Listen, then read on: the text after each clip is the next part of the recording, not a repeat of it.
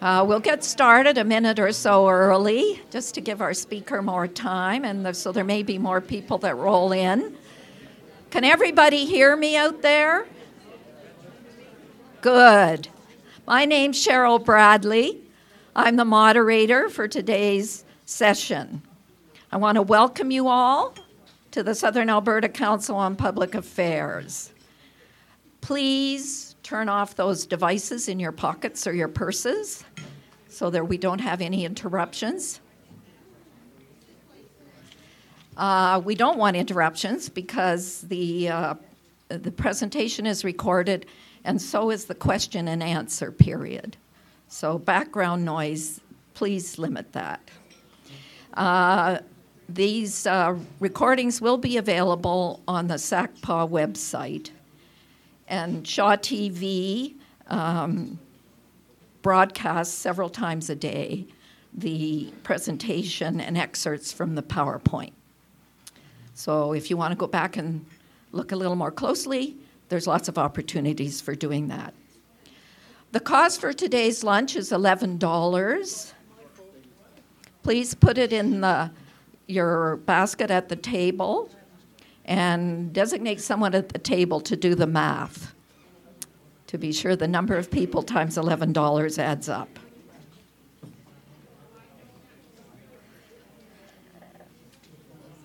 The format of today's meeting is 25 to 30 minutes for the presentation, a half hour for lunch, and then a question period finishing at 1:30.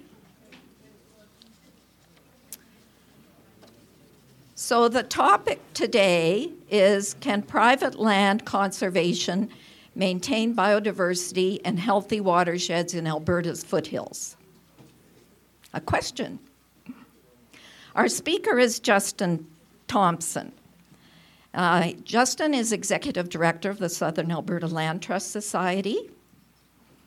He spent much of his childhood in the foothills of Southern Alberta, and that influenced his decision to pursue a Bachelor of Science in Biology, as well as a Master's in Public Administration, with an eye to influencing a change in environmental practices. So it's in your blood, I guess, Justin.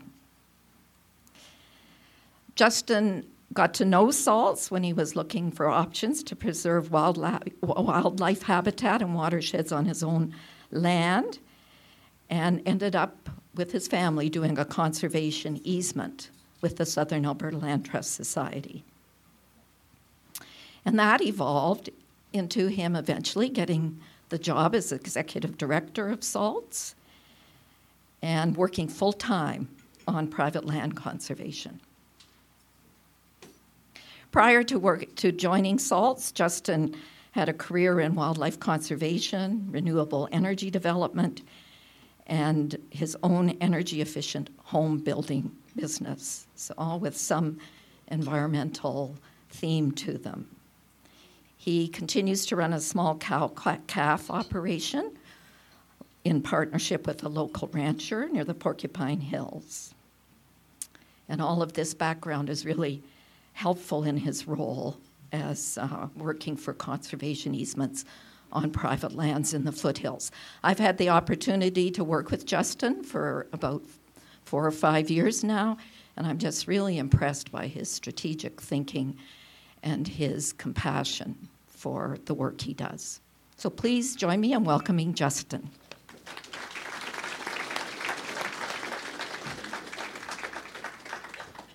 Well, thank you, Cheryl.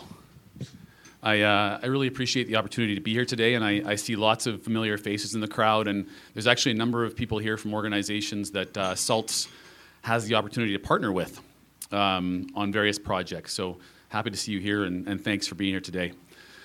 So I've changed the title of my presentation a little bit here today, and as you can see, I've got here, Why Alberta Needs Private Land Conservation and Lots of It. Now that may sound like a somewhat self-serving title, but my hope is that by the end of my presentation here today that you'll agree with me that we really do need to step up our efforts around private land conservation, not just for the people living out in those rural areas, but also for all of us living in urban areas not too far away. So just very quickly, I'll highlight who SALTS is, who our organization is, and what we do. I want to talk about land use in southwestern Alberta, the past, the present, and talk a bit about the future. I want to talk about why parks are really good, but why they're not good enough all by themselves. I'm going to highlight the immense ecological value of some of our private lands in southwestern Alberta. Talk about why they're specifically important to Lethbridge. And there's a recent project we've been working on that shows just how critical some of this work going on west of Lethbridge is for the city itself.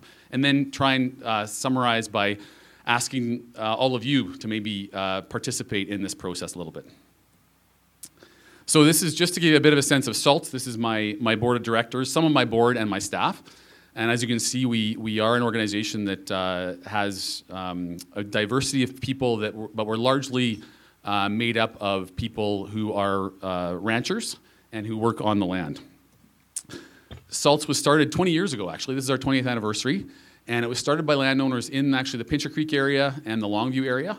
And it was started because ranchers wanted a conservation organization and a land trust who they felt understood their management of the land. And because they believed that ultimately those people who are on the land can be the best stewards of the land. So we are somewhat unique in our community-grounded focus. To date, we have agreements with over 40 different landowners from west of Calgary all the way down to the Waterton border. And those agreements protect approximately 20,000 acres.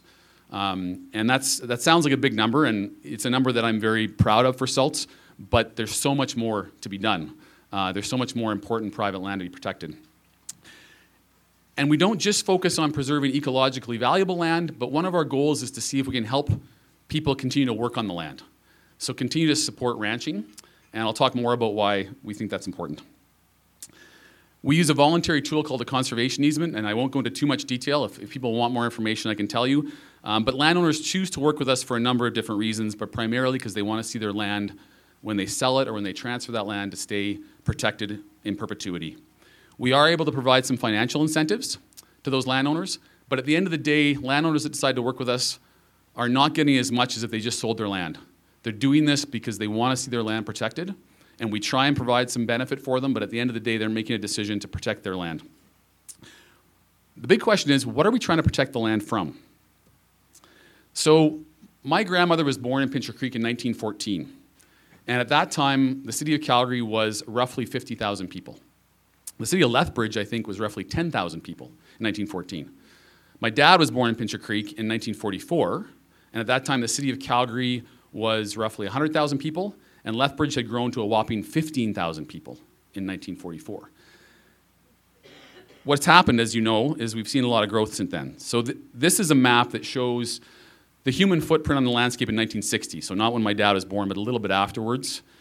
And it doesn't show agricultural footprint, it just shows roads, houses, sort of towns and those sorts of things, with the yellow and orange areas being higher density of human footprint, the darker green being lower area of human footprint. If we move forward from 1960 to 2010, what you see is that human footprint has grown dramatically. And so my grandmother, if she'd lived to 104, she only lived to 94, but if she'd lived to 104 right now, in her lifetime, she would have seen over 1 million people added to the city of Calgary in one lifetime. Lethbridge is now over 100,000 people. And so I think we forget just how much growth we've seen in southern Alberta over the last 100 years. The scary thing is that this organization, ALCES, who does this landscape modeling, took what's been happening over the last 100 years and projected forward. So if we take the growth that's happened and just continue that same rate of growth for the next 50 years, what that footprint looks like is something like this, where Calgary and Okotoks and Cochrane and Airdrie all merge into one massive city. Areas around Pincher Creek and other areas down Highway 2 corridor become more developed. This is not that dissimilar to Denver, Colorado, which has grown, I think, to about 4 million people, and the footprint of that city is enormous now. So that's potentially the future we're looking at, and one of the goals of SALT is to be proactive to see if we can be strategic about how that growth occurs and support conservation of these areas. So let's go back to the 2010 picture because that gives me a lot less anxiety. There's still too much orange on there for my liking, but it's less scary than 2060. One of our goals, we know that development's not going to stop. The question is, can we identify some of those key pockets of those green areas that have the highest value for wildlife habitat, for watershed health, for those ecosystem services we all rely on, and be strategic about protecting those areas. So I've drawn this arbitrary green line to say, let's try and protect in those areas. Salts works outside of those areas as well. But if you look at where our easements are to date, here's an example of some of where our easements are. So we've got a number of easements all the way up and down the foothills in these areas that are currently still relatively intact. I'll keep going here. Sorry, I don't know when my dots stop. There we go. One of the concerns is when we develop private land, it often gets converted into a land use, like houses, gravel pits, roads, that have very diminished ecological value. And once that conversion has taken place, it's often permanent. So some industrial development, like potentially forestry or oil and gas, it can have impacts as well, and that's a whole different discussion. But in some cases, those impacts over time can actually come back. It depends on how it's done. It has to be done properly. But the point is that a lot of the conversion of our private lands is a permanent conversion, as opposed to other uses where there may be use of the landscape and then the landscape reverts to something close to natural again, or something that has those ecosystem services. And so, we often talk about the tragedy of the commons, where you've got a public land resource that no one person is responsible for, and as a result, everybody overuses it and it gets damaged. I think in Alberta, we also have a tragedy of private property rights. And don't get me wrong, I'm not against private property rights, but when it comes to preserving ecological function and preserving these important areas, there's a lot of things working against private property rights or against us in terms of conservation. You could argue in Alberta that we actually have both, where our public lands are being used for a lot of different things, and our private lands are also being fragmented. There is some good work being done on public land conservation right now, which is good in planning, so that's encouraging. But I want to talk about private land more. So, on the eastern slopes, the land value of property now is not agricultural. Someone who wants to farm or ranch has to buy land that is worth 2, 3, 4, 5 times what the ag value is, because it's driven by recreational value. It's driven by people who want to buy land to have a house and put a house on it. I don't fault them for that by any means. It's just that's what's driving the conversion of land. So every time there's a transfer of ownership, it's often a conversion away from agriculture into some other land use. The other factor is every time there's a transfer of ownership, the parcels go from bigger, but people don't want to own a huge ranch. They want to own a quarter section for their house. And so you go from a big ranch with one house and one road on it to now 10 parcels with 10 roads and 10 houses. And so what happens over time is there's this transfer and this conversion of our land base to a smaller, more fragmented land base. And I have a personal story. Our property west of Lundbreck, there was a new MD road that went across the property in the 1980s. And I was a kid back then. I didn't know the circumstances. I went to a neighbor's house. But it cut right through our land, through native prairie. And now that road is the bane of my existence. It is a vector for blueweed, for toadflax, now downy brome, and that spreads onto my property. And so every single road you add, every single disturbance you add has this impact beyond that disturbance. And so when we take this landscape and start to carve it up, that impact just spreads and impacts the landscape. So I know there's also concerns about ranching and cattle. There are definitely, potentially impacts from grazing cattle. But if it's done well, I actually think it's the most compatible land use for our eastern slopes. And is it better than the alternative? I would argue without a doubt, yes. For ranches to remain viable, they have to stay in bigger parcels. And so right there, you're keeping the land in bigger parcels. This landscape evolved with grazing. If you take grazing off this landscape, we actually can see a decrease in biodiversity and a decrease in carbon storage. So grazing can actually be good for the landscape if it's done properly. And of course, a well-managed ranching landscape can support a host of critters and also support our watershed health. So, I've talked about some of the threats to this landscape, but often when I tell people what I do, they're like, well, why do we need private land conservation? We have parks. We have provincial parks. We have national parks. Why do we need private land conservation? The issue is that many of our ecoregions and many of our habitats aren't even represented on public land. They're only on private land. A lot of our highest areas of biodiversity are on private land and not on public land. Species at risk are on private land in some cases. Critical wildlife corridors and riparian areas are often on private land. So if we don't do private land conservation, we're missing a huge piece of the conservation puzzle. So here is the ecoregions of southwestern Alberta.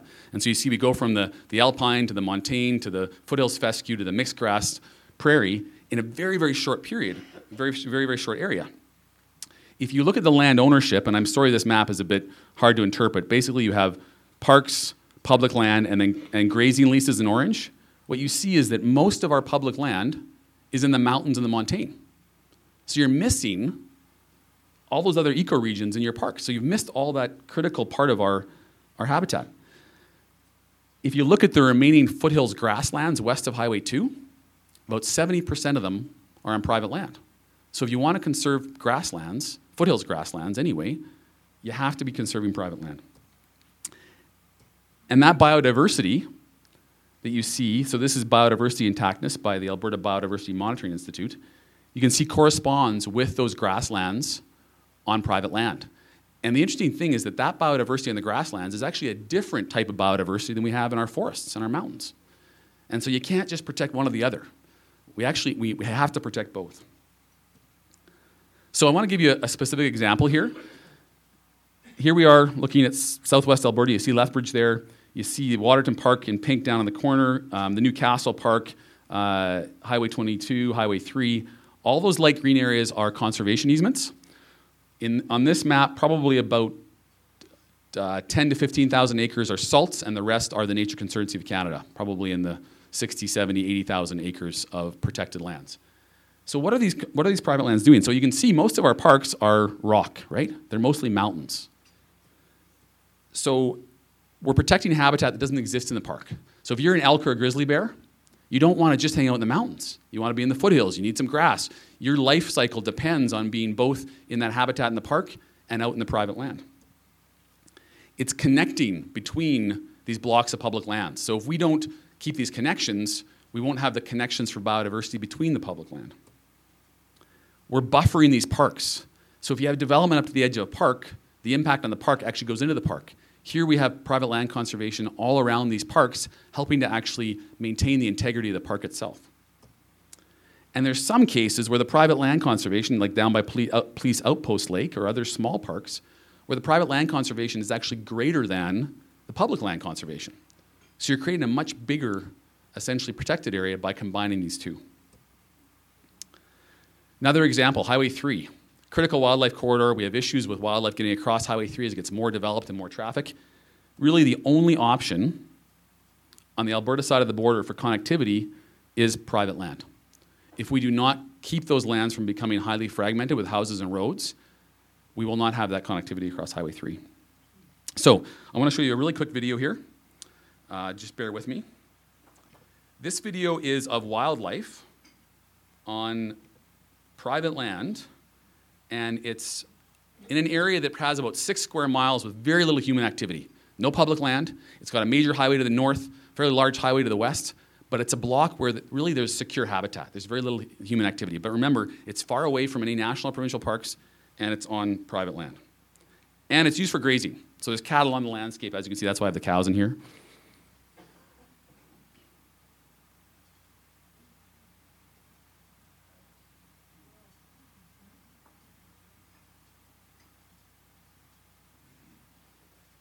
Now, if you don't know, cougars walk in each other's steps. Watch this. It's very cool. The next cougar goes in the exact same footsteps. So if you think only one cougar is following you, it might be 2 cougars that are following you.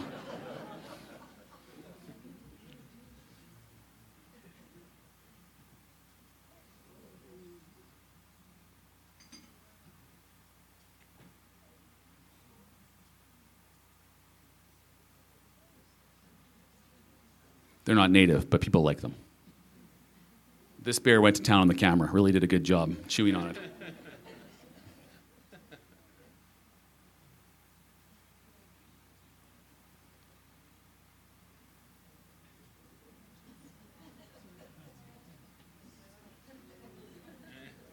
I call him Buddha Bear because he's so big and fat.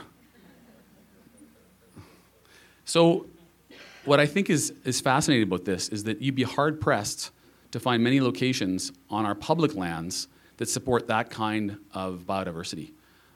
Pretty much every large mammal that exists in Alberta is actively using this property. And that's one location, that camera, not multiple locations. And so I think people often don't realize just how critical these private lands in our foothills are for a lot of these critters. So now I'm going to try and get back to my other presentation quickly. So what I want to talk about next is a project I'm very excited about, and this is talking now about the value of these private lands for water, and specifically water for Lethbridge. So the Old Man Watershed Council, who we have here in the room, which is great, says the Old Man Watershed is one of Canada's most highly used and vulnerable watersheds. And if you look at their State of the Watershed report, what you see is that a lot of these watersheds along our foothills are either high risk or at moderate risk because they've been so fragmented. And of course, Lethbridge uses a lot of water each day, 53 million liters of drinking water. And interestingly, the City of Lethbridge currently says in their report that a lot of the factors influencing water quality and volume are outside of their purview, which is true in terms of being outside their jurisdiction, but I think the city and people in Lethbridge can actually become directly engaged in source water protection in a very positive way. And of course, you guys already listened to Kevin Van Tighem, and the quote that's on the front of the Lethbridge State of the Environment Plan, I think what they call it, is that we look to the rivers for our water, but water does not come from the river, water comes to the river. So the lands that the water flows over are critical. So here's Yarrow Creek, and I bet you all of you have probably had molecules of Yarrow Creek in your drinking water. You've probably had molecules of the Crow's Nest River. You've probably had molecules of Olin Creek, who we have people here from Olin Creek today, probably from Mill Creek. You guys have probably all drank this water in your drinking water. Salts has conservation easements on all of those properties and a lot more. And so we're keeping them from being fragmented by roads and houses and keeping that water clean and fresh. This project I'm very excited about, and sorry this map is a little bit confusing. Red is really high priority, orange is next, and green is low priority in this map. But this map intends to identify areas that we want to keep from being more fragmented. If we keep these areas that are orange and red intact with less roads and less development, it means the water is going to flow off more slowly, it's going to be stored more, it's going to come off more cleanly, it's going to cost Lethbridge less to treat it as your population goes up. It's going to maintain that water supply in a better state and be better for flood and for drought. So this mapping looks at a whole bunch of things from precipitation to slope to vegetation to superficial geology and says which parts of the landscape are going to be most important for water. And those 4 properties I showed you are those 4 right there, but SALTS also has conservation easements on a whole bunch of properties that are part of this watershed. Another way to look at this is to say, let's roll this up and say which parts of the watershed, the subbasins, are most important to protect for drinking water down the road. And so this just looks at the watershed and says, okay, those areas that are dark blue, medium blue, or lighter blue are the areas that are going to continue to provide the most water supply value for people downstream. And so this is a really exciting project because it's going to help organizations like ours and others to focus on those areas that are going to be the biggest bang for our buck for water conservation for everybody downstream. The other thing you'll notice is that the public land, which is the green and the orange, a huge amount of those important parts of the watershed are outside of public land. They're on private land. So, in conclusion, what I wanted to sort of highlight here today is that we have this enormous wealth of ecological value in our foothills and eastern slopes in Alberta, and it provides value not just for those people living there, but for those people that are downstream or who like to recreate there, or who like to hunt or fish. And I think often people think that we, by protecting our parks on public land, have finished the job and that we're done. And I guess what I'm here to say is that there's still a really, really big job to be done to make sure we keep those private lands that are so key also intact. So, what can you do? Share the message that although parks are very, very important, private lands are also critical for conservation. Share the message that I think a lot of people think that cattle and ranching are bad. In my view, if we keep the foothills and ranching, long-term, that is our best option for water and for wildlife. And I can tell you right now, the ranching community is moving towards a whole model where there's a recognition of the value of healthy grazing and healthy riparian areas. It's actually a better economic model, and people are realizing that now. So that transformation is taking place in terms of the management going on ranches. Ask your provincial and federal politicians what they're doing to support private land conservation, because often there is so much emphasis on parks. And in Alberta here, we're very lucky. This provincial government does support the work we do. directly, which has made an enormous difference to our ability to get this work done in the last 5 years. And then I guess lastly, because I'm here in Lethbridge, I'm really excited about starting a conversation with people in Lethbridge and the city of Lethbridge about how can we start to get people to engage in source water protection. You may not live out there, but you drink the water that comes from these foothills. So how do we make sure that we start to actually focus our efforts and contribute to conservation going on in the source waters to conserve, your drinking supply long term? Thanks very much.